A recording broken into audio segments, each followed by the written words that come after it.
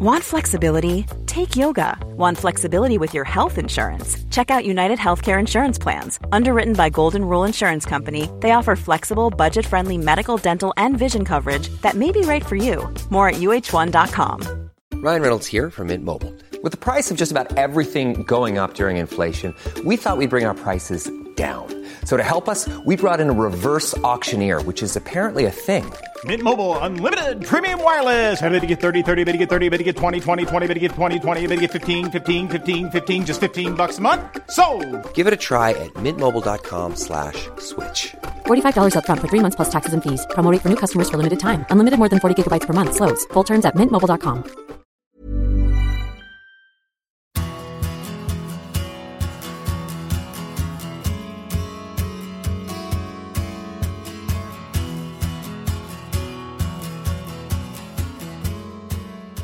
Yes, baby, it's the Champions League final. And I'm Graham. Hello, Groovers.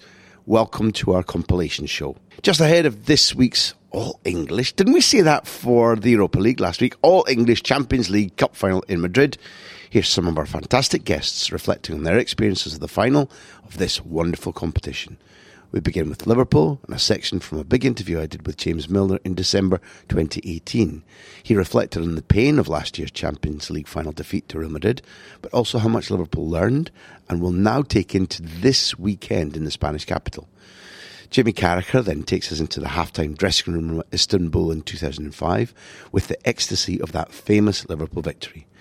The agonies are powerfully conveyed by ex-Manchester United midfielder Darren Fletcher, who was wrongfully suspended from the 2009 Champions League final against Barcelona, and Graham Souness then regales us with extraordinary tales of Liverpool's European Cup finals, including 1981 in Paris, when he left the Parc des Princes in the back of a police van. Finally, Paul Clement experienced Champions League success as Carlo Ancelotti's assistant at Real Madrid in the 2014 final. Sergio Ramos' 93rd minute header against Atletico Madrid, extra time. Do you remember? Let Paul be your guide for that historic night in this historic compilation show.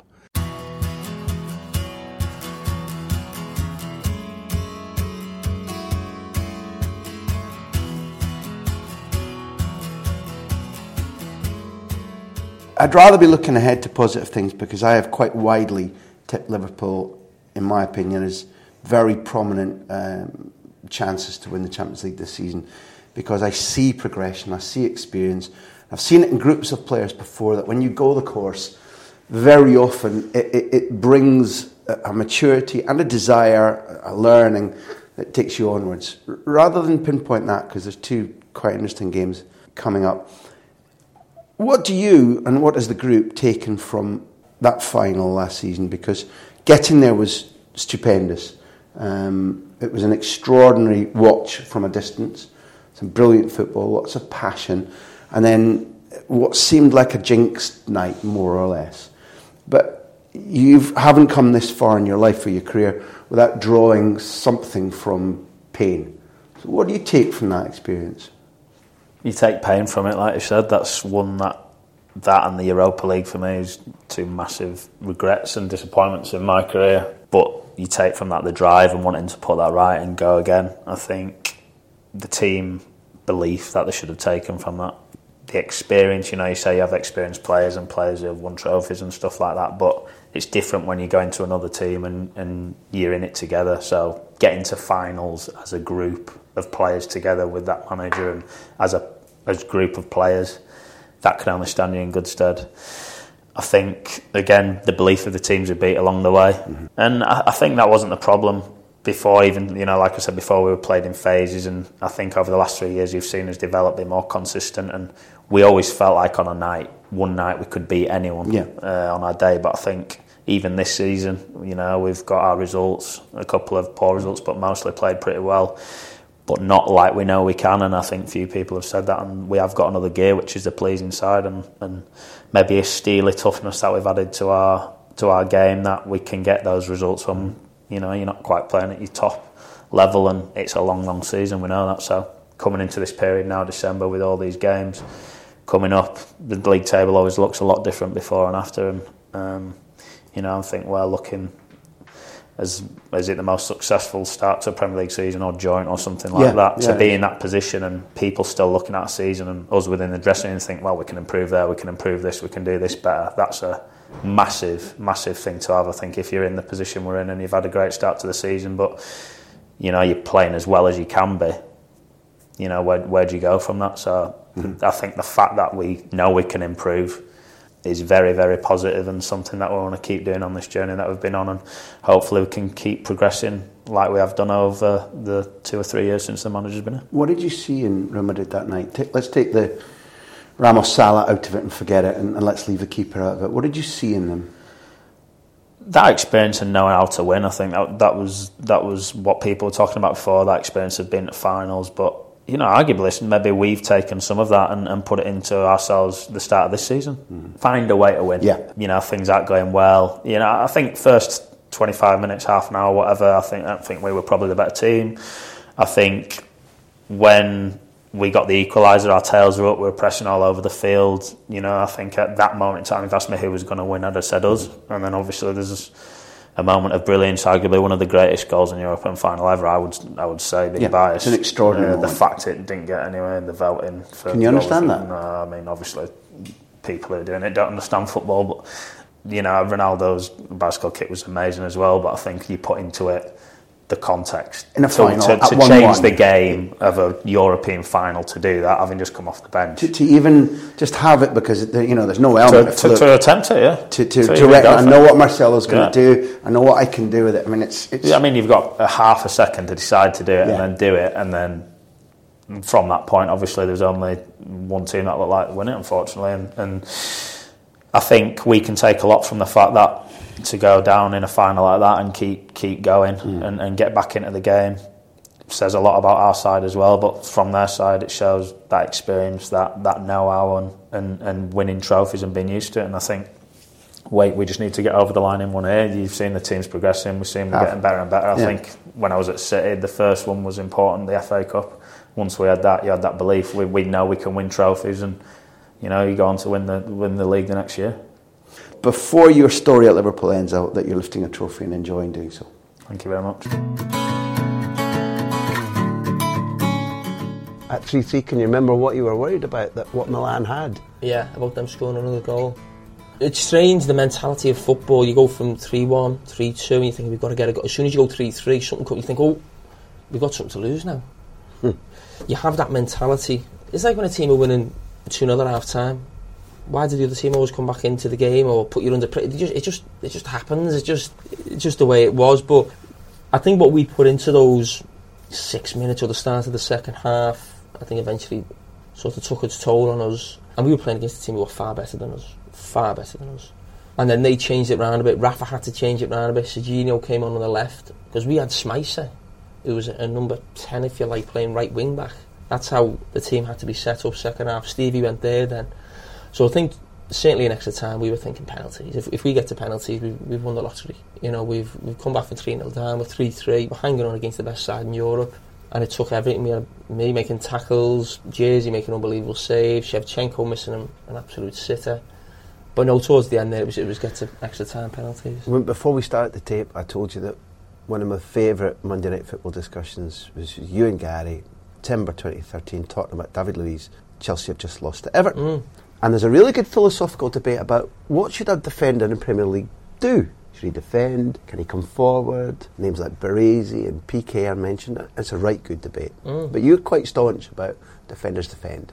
And defenders, you shouldn't be one-on-one or going on a run or whatever. When the penalty was called in Istanbul, where were you on the pitch? I was on the edge of the box. I was in the box. You were?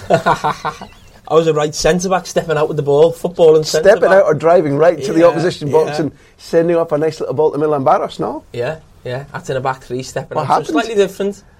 But yeah, I think I played the ball into some... Did I get 1-2? I think I played the ball, stepped out and played it, and did Barros flick it round the corner for Stevie? Yeah. You play the ball from about 8 metres outside the penalty box, right into Barros' feet, who lays it off to Stevie. Yeah. Before the tackle's gone in, there's a hand and it's I'm yours. There. I'm trying to get someone sent off, I think. What possessed you? I think, as I've knocked it into Barros, you know what, I think a lot of you're playing then, as I said before, on emotion. I'm not saying it was the wrong thing to do, stepping in, But the way we were playing, it was just like, so we're 3-2. So this is for the penalty, make it 3-3. So what I'm saying is, in them 2 minutes, everyone's just like, right, give me the ball. You bash it in, you're actually looking for the ball. I think I'm looking for the ball back off Barros, that's why I carry on me run. And I go one way and Stevie goes the other, and he flicks it around the corner to Steve. So I think I just carry on my momentum. You'd have hit it. Oh, if he'd laid it. Yeah. Top right now. Or top left? It'd still be going with Serginho's penalty went, I think, in the shootout. But no, I think you get caught up again with the emotion, the crowd. I'm not saying it was the wrong thing to do, but more often than not, it's not something I would have done. But it's something you used to do as a kid. You know, you'd 8 on your back at school, you played striker, then you played creative midfield. You were digging into something that you knew you had. Yeah, I mean, listen, I think every footballer, wherever he plays, will always play centre forward or centre midfield when he's a kid, you know, for his school team, Sunday team. So it's nice for that to come back in the middle of a European Cup final, those memories. It's complete coincidence that you name those two, but I want to ask about something that I suppose, well, if it were me, it would be a painful memory. You were falsely suspended for Rome. They both missed the Camp Nou, I think for legitimate bookings. Each of them, I was at the Turin game and I was sorry for them, but they were both genuine bookings. Yours wasn't. Yours was a mistake. Sir Alex called it a tragedy. And I was there the night before the game, impoverished, out with journalists. I was a freelance. I couldn't afford to pay my dinner. I was sitting there moping around, and who should walk along the side of the pavement but Ted Beckham? So he stops and says hello, because we did our ups and downs over the years, but we've become very friendly. And he was like, I'm just walking around Rome to soak this up, you know, this beautiful city, and it's red everywhere. And because, you know, it wasn't just about David for him anymore. It was like, he's one of the most passionate United fans you ever. So he was just gushing with joy about this. But you had to spend a lot of time on your own wandering around Rome that day because you weren't part of it. What were those couple of days like? What do you take from it as a lesson about life or 2009? What does it mean to you now? Yeah, it's massive regret, but I've basically, my burning desire, like, from a child was to play in a Champions League final, and I've, like, 3 times, I've been, like, I've been on the bench twice and never got on the pitch, and maybe in the final that I definitely would have started, I get the red card, and I've just never quite achieved that, and the burning desire and drive that gave me, though, at United, probably helped me produce good performances and stay there as long as I did in longevity and things like that. I spoke to my dad very quickly after the game, and he went, because there was talk of like getting rescinded and that, he's like, forget about it. He said, get there next year, concentrate on winning the league. And I took that on board. In a lot of ways, your stock gets higher when you miss a game, and I think that's a perfect example of that for me. And that might sound, but you know, people, we would have done this or we missed, and sometimes by default you become a better player. And I think that's true because, and even in your times when you're out of the side, when you're ill, you're not been there for a while, you know, people, we missed.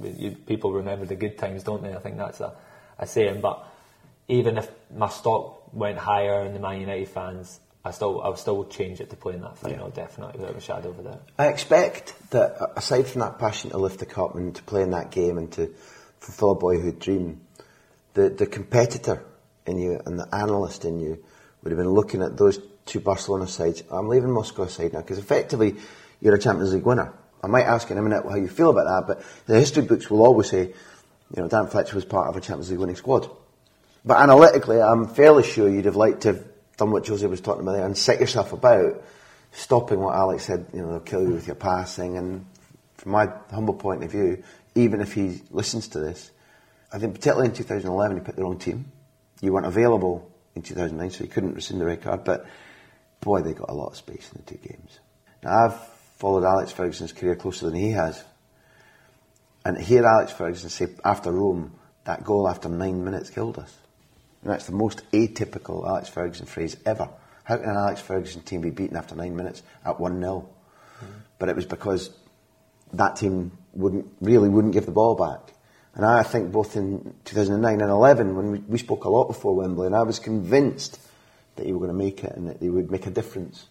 I think, genuinely, maybe you think you're laughing at me now, maybe you think it's not your place to say it, but I think United would have been a damn sight closer to winning it had you been doing what you've just talked about, which was your art of making sure the good players can't play as well as they want to.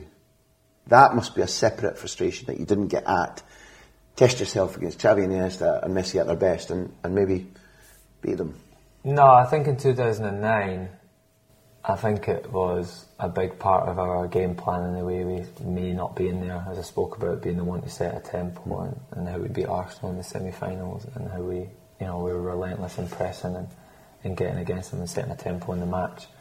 And I personally think we were favourites in that final. I know a lot of people won't believe it, but in going in 2009, I think maybe that, not that we didn't respect Barcelona, but there was no fear of Barcelona at that time. And I think that might have ultimately helped us go on and win the match. They weren't regarded as the great team as they were. They were going towards that. That was almost like the game that stamped it. Totally right. And I felt we would still win the game even without me. And I think the manager speaks about people not following the game plan to the letter. And we might get away with that in other games, but maybe you don't get away with it in Champions League final. And he still holds true that the players didn't fulfil what was expected of them or what was asked of them in the game. And maybe we did change the style and way we play because I wasn't in midfield. And I think we did a little bit because we didn't really go to relentlessly press them and stop them playing as maybe we should have or could have. I regret it because I feel like I could have made a difference. Yep. I know people laugh at that. No, I asked you the question and I'm saying it sincerely. Yeah. It's not praise because we're sitting across the table. I think if somebody can't see that, they don't watch football very well. Not just because of what you did or what Man United played like, but what Barcelona don't like. All right, neither of us can say you'd have won the game. You wouldn't have won the game. But if you even look at how the first goal comes and the amount of room that a 60% fit Andres Iniesta has to run with the ball before feeding it to Eto'o, again, from my point of view. Now, it didn't mean no harm as a freelance journalist in Barcelona for them to win it. So I'm not actually saying I regret it, but it sticks out a mile. Yeah, exactly. And we start the game so well. And in 2009, I was physically very, very, powerful and box to box, and stamina levels were very, very high. I was, I'd started to get a bit of strength, and not being the biggest physique in ever, and I could have done it for 90 minutes, pressed and closed down and harried and made it so difficult. And the team was built to play that day. That's how we got to the final. Carlos Tevez, Wayne Rooney, they could run and press all day. We had the capabilities of doing it. But we didn't follow our game plan, and we started the game very well and should go in the lead. But it's true in both games, for 20 minutes we managed to be able to sort of impact the game, but over 90 we just couldn't do it. And ultimately, especially in 2011, they completely dominate and control the game. That's because I don't think I was physically able to do it in 2011. I'd just come back from my illness, the first bout of it, and looking back, I was very fortunate to even make the bench. I think in your head you think you are, but looking back, I don't think I was physically at a point where I could have done what I'd have liked to have done in that final.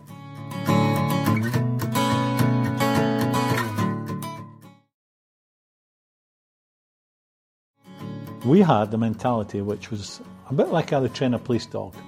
When you train a police dog, the dog never loses. The bad guy has to walk away. He has to back off. So the police dog's always on. And we were a bit like that. We were always, the only thing they said to us before games wasn't, you're playing a team that plays 4-4-2 or worry about. We never mentioned opposition. What they would say is, if you lot are at it today, there's nothing for anyone. Nothing for any of them. And that included a European Cup final against Rome, in Rome. You've sparked a thought back to the last conversation that you and I had. It was on the telephone. And I think Jamie Redknapp had phoned you to tell you to watch the Paris final against Real Madrid. Yeah. And you re-watched it, and you said to me, we must have been horrible to play against. We were hard to play against. You used a stronger word on the telephone, because we've now established, for anybody who didn't see that football, we've now established that we're talking about some of the all-time great British footballers. We're talking about an ability to play football which is gorgeous, flowing, swaying, intelligent, changes of direction. That was a war of attrition. Across meaty. The board. But that's what I'm getting to. So that nobody should mistake when they listen to this podcast that I'm going to the nitty-gritty, having forgotten the beauty. But you and the team, there was no messing with you at all. Listen, it's Real Madrid.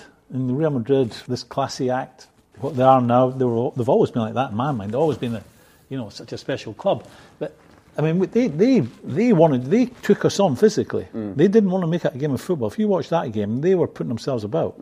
And we met fire with fire, and it was a real, you watch some of the tackles, you would not get away with them today. And it was the Parc des Princes. The pitch was cutting up.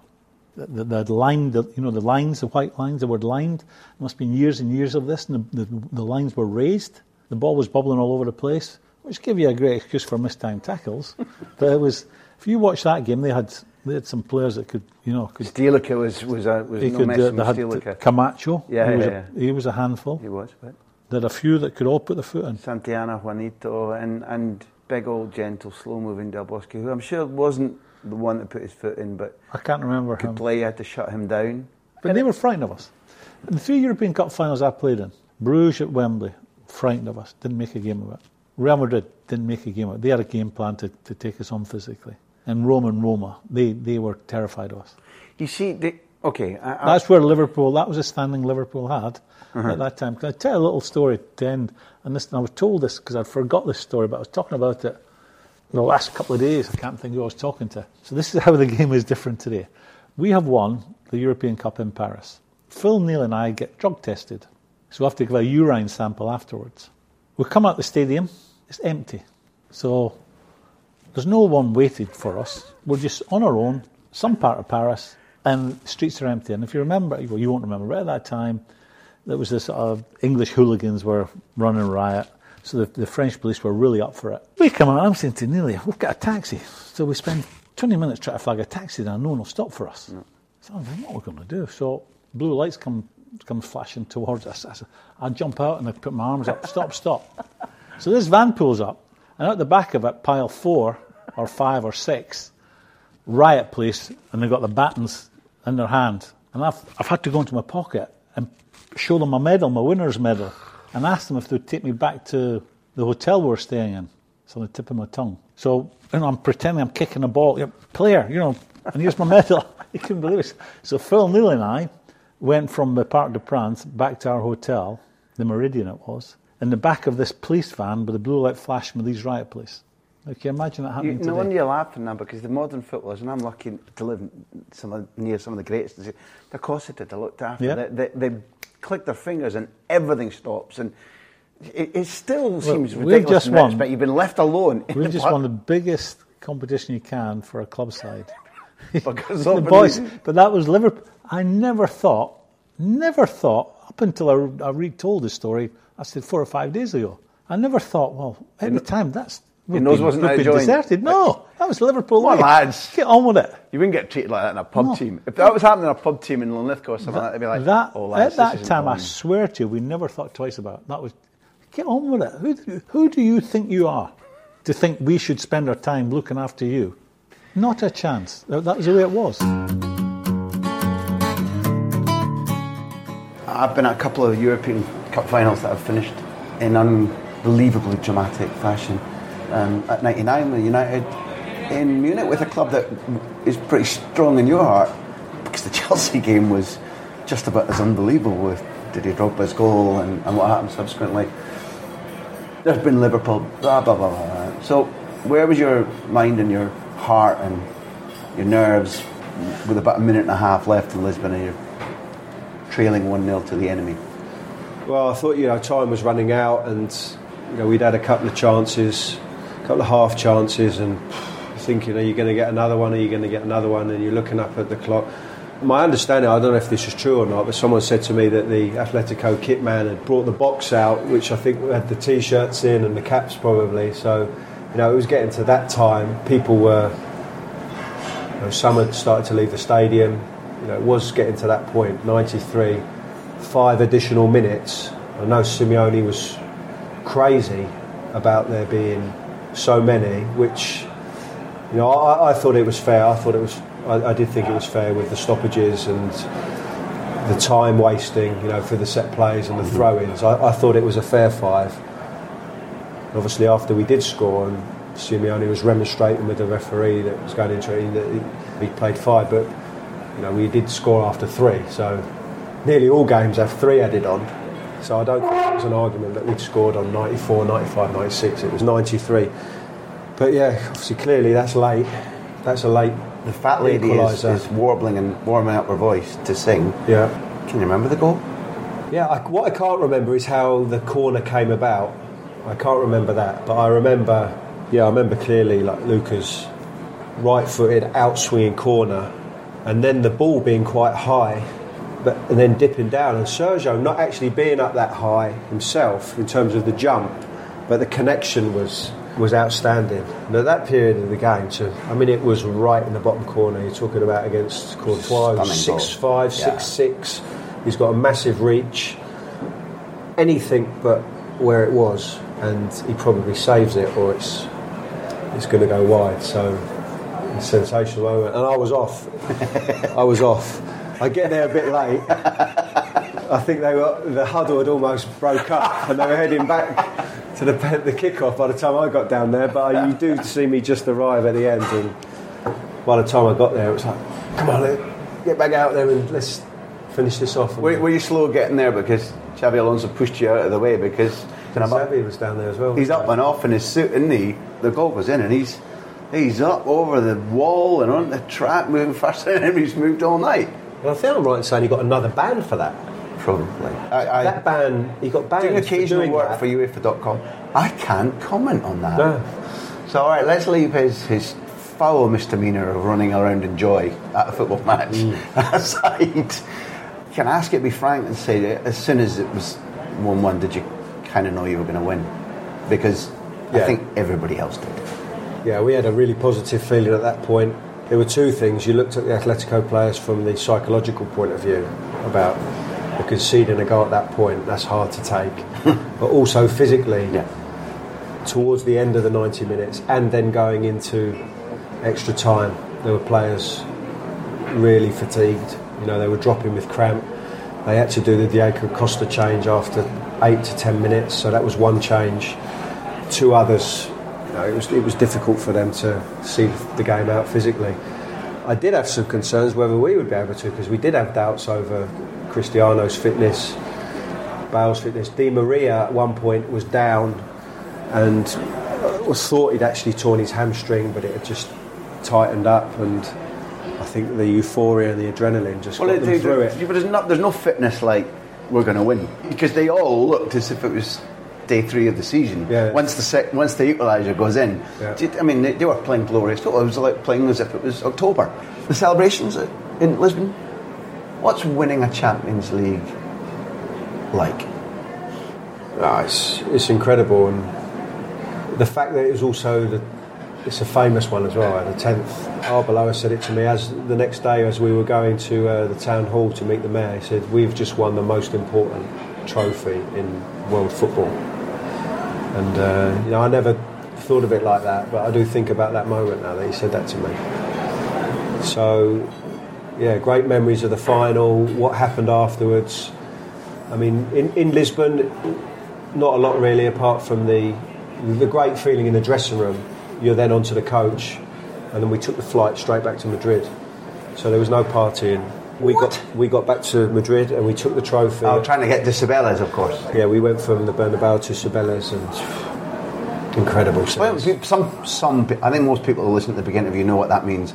But at least as we wind up this interview, this gorgeous interview, explain what that is, what it's like, what it looks like, what Cibeles is in this capital of Spain that we're speaking in now. Tell them what it is. Well, we got onto the open top bus at the stadium, and then you go down the main, it's a massive main avenue down in Madrid called the Castellana, and that goes to a point where there's a statue, and then there's the Cibeles, and then there's I'm not sure it's an iconic structure right in the middle of Madrid, and this is the place where, if you're with Real Madrid, that you go and celebrate the victory. And there's another place, Neptune. Where Atletico go. Yeah, just less regularly. But there were hundreds of thousands of people on the street, and we didn't get to Cibeles till 6 a.m. and the amount of people on the streets was incredible. That was a fantastic moment. Sergio and Iker took the trophy up onto the platform as a tradition of putting the scarf around so in Britain, the statue, and health and safety wouldn't allow it because they're quite high up. Yeah, they are. They put all the scaffolding up, and it looked good. All the same. A few speeches, back to the stadium, and then we went off again, and then we reported back the next day, and that's when we visited. We went to the town hall, we went to see the mayor, Puerta del Sol, huge crowds, and then finished off back at the stadium, where we presented the trophy to the supporters. 85,000 there, firework display, sensational. But then It's gone. Finally. It's gone. It finishes. You know, you go off, the players go with their international, you're on holiday. You know, it's a memory, it's a fantastic memory. It's a fleeting moment. You know what, there's so much build up to it. And I felt this a little bit with the other. I've been fortunate enough to be involved in 9 major trophies, and the journey is long and tough and demanding. The victory is euphoric, but it's short-lived, because you have to move on quickly, because there's another season, there's another game, there's other trophies to be won. But these kind of interviews that really sort of bring it back, when you start to really think about it and talk about it. You know, I have my medal, which is obviously something very special that will get passed on through the family. The club, with all the 4 trophies we won, gave us a miniature trophy, which is beautiful. Yeah. And we had a lovely watch as well for winning the Champions League, so all nice things.